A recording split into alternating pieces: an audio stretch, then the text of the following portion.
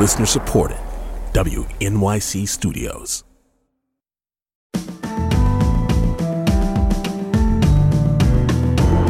From WNYC Studios, it's Brian Lehrer, a daily politics podcast. It's Tuesday, September 27th. Abortion rights as an issue in the mostly red state of Kentucky.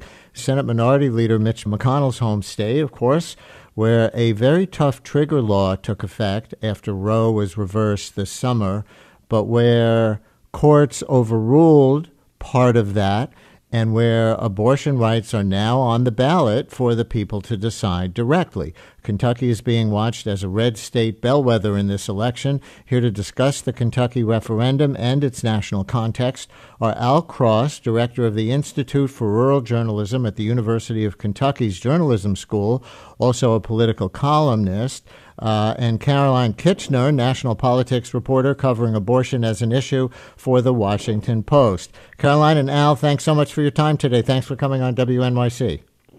Glad to be with you. Thanks for having us.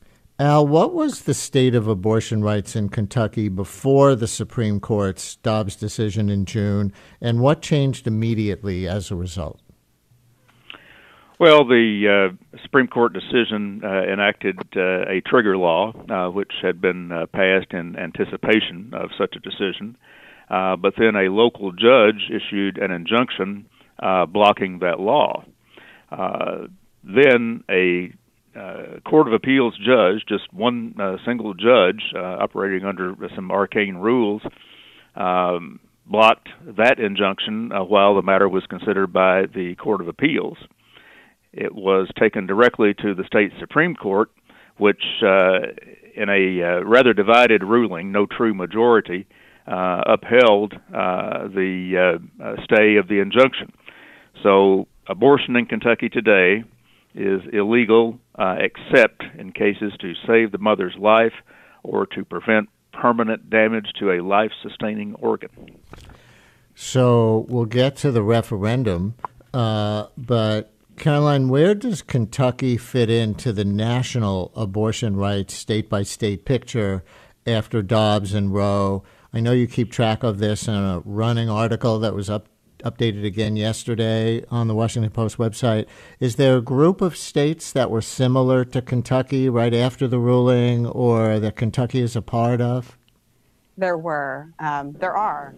I think the running count now is 16 states that have banned all or most abortions. So some of those took effect right away, within minutes or hours or days. And some of those took effect, a few months after the fact in August. But now we've really seen that initial wave. There will be more to come, almost certainly, when state legislatures come back for their sessions in January, mostly in January.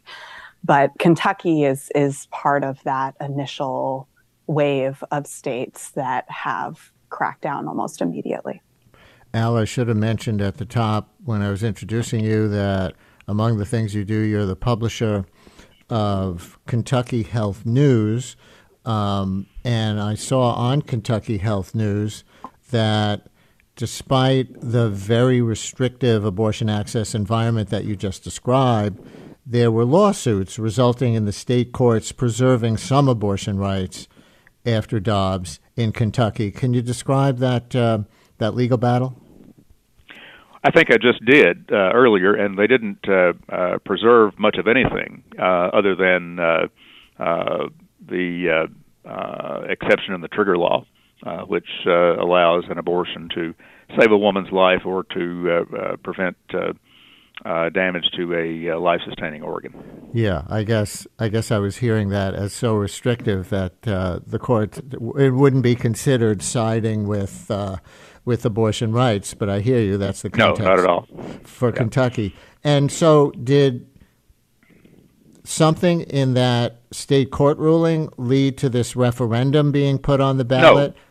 No, not at all. The referendum is on a constitutional amendment. We are not a referendum state, but there was some anticipation by pro-life legislators that there would be a ruling just like the one we got from the lower court judge. So we have an amendment on the ballot which reads this way. I'll just read it directly from the ballot language. Are you in favor of amending the Constitution of Kentucky by creating a new section of the Constitution to be numbered Section 26A to state as follows: to protect human life, nothing in this Constitution shall be construed to secure or protect a right to abortion or require the funding of abortion. This is very similar to the referendum in Kansas that was expected to be close but turned out not to be close. And the person who ran the successful campaign against that amendment in Kansas is now running the campaign against the amendment in Kentucky. Interesting. And we'll talk about those who are campaigning against this amendment, that is, campaigning to preserve the possibility of abortion rights under the state constitution. But how would you describe the strategy behind the wording of the referendum that you just read? Like, is a taxpayer funding ban in there in the hopes of getting some votes from people who might support basic abortion rights but do not support government funding for them? Perhaps. I think the principal strategy in the wording is the phrase, to protect human life. People tend to look at these referendum questions and they want something to hang on to. They want some simple phrase that will help them decide their vote. And I think that's the primary strategy in the wording of the amendment. How red a state is Kentucky? I mean, Mitch McConnell, the Senate Minority Leader, is from there. That's probably the only thing about Kentucky politics that a lot of people around the country could say from memory. But Kentucky, as you just reminded us, does have a Democratic governor, Andy Beshear. So how would you characterize it in red and blue terms? Oh, it's a red state, but it voted for Bill Clinton twice. It did not vote for Al Gore because it did not see him as being authentically a Southerner. And it has drifted more to the conservative side in the last 20 years. And the fact that we have a Democratic governor is really an anomaly. The Republican governor preceding him made so many enemies, made so many people mad that he was voted out by a narrow margin. Beshear is up for re-election, and this issue is one that the Republicans think they can use against him. But at this point, he's using what he would call their extreme proposal against them. Let's take a phone call from Joseph in Newburgh, New York, who used to live in Kentucky. Joseph, you're on WNYC. Thanks for calling in. Brian, this is my second time I'm honored to you taking my phone call. Your guest from Kentucky knows Kentucky used to be blue before President Obama being elected. And then the Tea Party took over the whole legislation, and now we would consider being red. Kentucky has been blue because we are close to Ohio. People like their freedoms. They don't want to be government control. We have gerrymandering. That is, the Republicans are in charge. This amendment will fail. And the selection of a Democrat governor should tell the people Kentucky is not true red.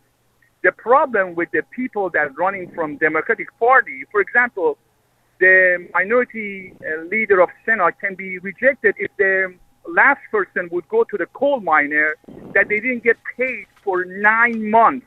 9 months. And his wife, family, and Russian group own those coal mines. But the problem with Democrats in Kentucky, and this is my family is involved in politics up there, is they don't want to go head-to-head with these people. If somebody would have gone and said, what is a minority leader of Senate when the coal miners in Kentucky didn't get paid for 9 months? Your guest from Kentucky can say that. I'm going to leave it with your guest, but your guest has been around for a long time, and he can say that the state used to be very, very blue. Joseph, thank you very much. So, of course, when he talks about the Senate minority leaders, talking about Mitch McConnell would have gotten perhaps kicked out of office by the voters if they knew what was going on with the coal miners. But can you fact check that? That was just one coal company, and that wouldn't have made any difference when it came to Mitch McConnell's election.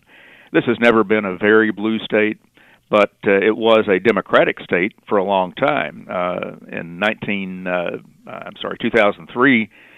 When a Republican governor was elected, it was the state that had gone the longest without a Republican governor. And there were some sort of political accidents along the way that helped that. But essentially, we are a socially conservative state.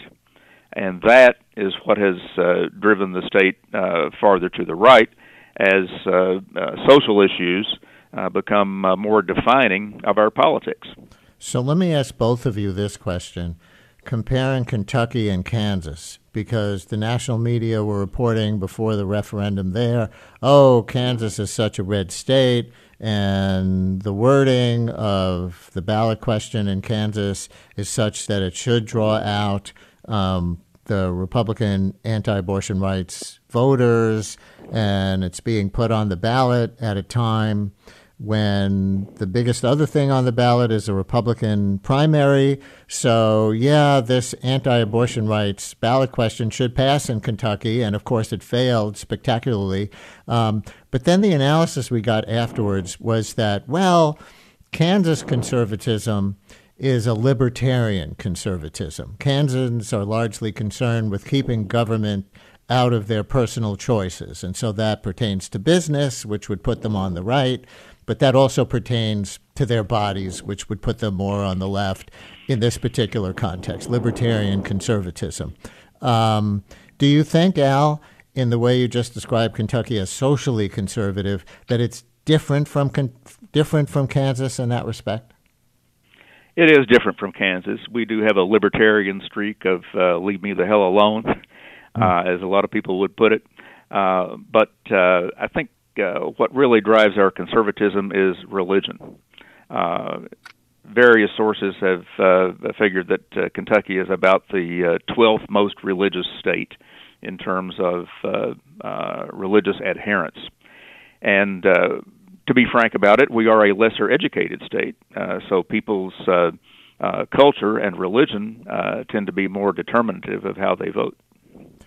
Caroline, are you looking at that question in a national context as a national politics reporter covering abortion for the Washington Post, or in a national red state context, like some are more libertarian, like Kansas, and might go one way, some are more religiously based in their conservatism, like Al was just describing, Kentucky might go another way on a ballot question like this? I certainly think that these are very different states, Brian. When you look at the numbers, I just looked them up for each of these states. So it's 40, the most recent polling that we have at Pew, the most recent Pew survey, it's 49% of Kansans who believe that abortion should be illegal in all or most cases, and it's 57% of Kentuckians. So, that's an 8-point difference. That's fairly significant. The one other thing that I'll say is that I remember from some reporting that I did in Kansas a few years ago that there is this really interesting dynamic there within the Republican Party. There was a pretty sizable group of Republicans who were pro-choice, some of whom were then moving over to the Democratic Party.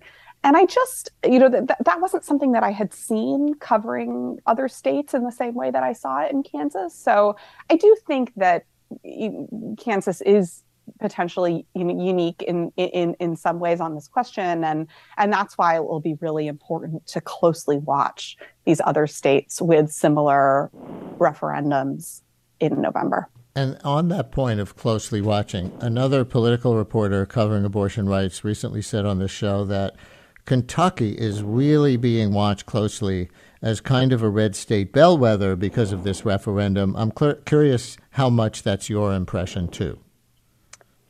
I would agree with that. I mean, I think that something we've seen since the Supreme Court decision in June are several very, very red states exhibiting some hesitancy about cracking down on abortion rights. West Virginia comes to mind. I don't want to overstate this at all because this is, it's a very conservative state where people are largely pro-life. But when it came time to pass a abortion ban in late July, their initial attempt failed because the legislators couldn't agree on whether to include exceptions for rape and incest. And there was a real pushback to the most extreme version of this total abortion ban. Now, a version of that abortion ban has since passed, and is now in effect. There are no abortions taking place in West Virginia, but I think it's interesting and for a lot of people unexpected that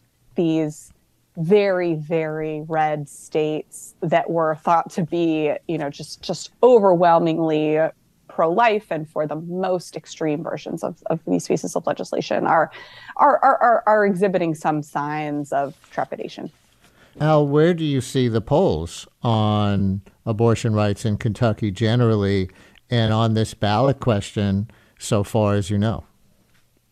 Well, I cited you some poll numbers or some poll results without giving you numbers, and I'll just give you these results from a poll that was taken both before and after the Dobbs decision, but we have to remember the Dobbs decision was leaked, so people sort of knew what the landscape was going to be. The error margin of this poll is 4.5 points, and 40% support a right to abortion if a fetus is likely to be born with serious health problems or birth defects. 28% oppose it. The rest, undecided. If a pregnancy results from rape, strong support for abortion rights, 51% to 20% oppose. If a pregnancy could harm the woman's health but is likely to cause her death, it's much closer, 34 to 29. And remember, the error margin on each of those figures is 4.5. Then we find general support for abortion bans. If a fetus can survive outside the womb, typically 24 weeks, 61% oppose abortion, and 11% support it.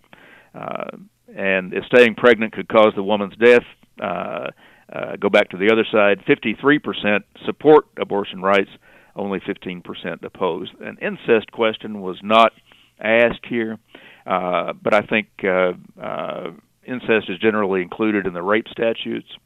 So you have a fairly decent consensus in Kentucky that abortion rights should be limited to cases of protecting a woman's life and rape and incest. We have a 6-week law, a heartbeat law, that was also stayed by the lower court judge and was put back into effect, but the trigger law is much more restrictive. When you look at this issue nationally, I think even though the country seems to be divided into two Americas, I think the Supreme Court in 1973 pretty well divined the consensus of the country, that there should be abortion rights up to a point, and it comes down to the question of where that point is. And with science, that point has become earlier in pregnancy, but the court, to be frank about it, went too far. It was too much of a legislature in that decision, and that, in the end, is why the decision was overturned. Yeah. Do you think this ballot proposal is going to pass? In other words, that abortion rights I think it has a chance. Uh-huh. It has a chance. I've spoken to Republicans who believe that because it doesn't have the rape and incest and threat to the woman's life exceptions, that the amendment could very well fail. The New York Times did an extrapolation and let me jump in after the Kansas vote. Just 1 second to clarify to our listeners who may not have been following the this from the beginning. If the referendum passes, that's more restrictive of abortion in Kentucky. If the referendum fails, that would allow more access. That's essentially right. If the referendum passes, that would restrict or allow the legislature to put in all kinds of restrictions. Right. If it failed, then the courts could hold sway, and we could very well have a ruling by the state Supreme Court after the election that upholds that injunction, which was granted on the prospect that the case being made by the abortion rights advocates was likely to prevail. The Supreme Court delayed arguments in the case until after the election. And 4 seats on that Supreme Court are up in this election. And you had 2 members, or 1 member in particular, who sort of split the issue and didn't make a clear ruling. She's the one who is being challenged by the person who sponsored the trigger law. So the referendum is sort of mixed up in our nonpartisan Supreme Court races here. Al Cross is director of the Institute for Rural Journalism at the University of Kentucky and publisher of the Rural Blog and Kentucky Health News. Caroline Kitchener is a national politics reporter for the Washington Post, covering abortion as an issue. Thank you both so much for joining us in our 30 Issues in 30 Days segment. You're welcome. Thanks for having us.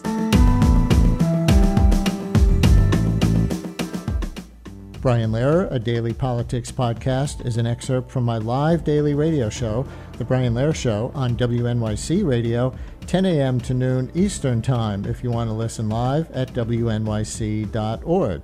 Thanks for listening today. Talk to you next time.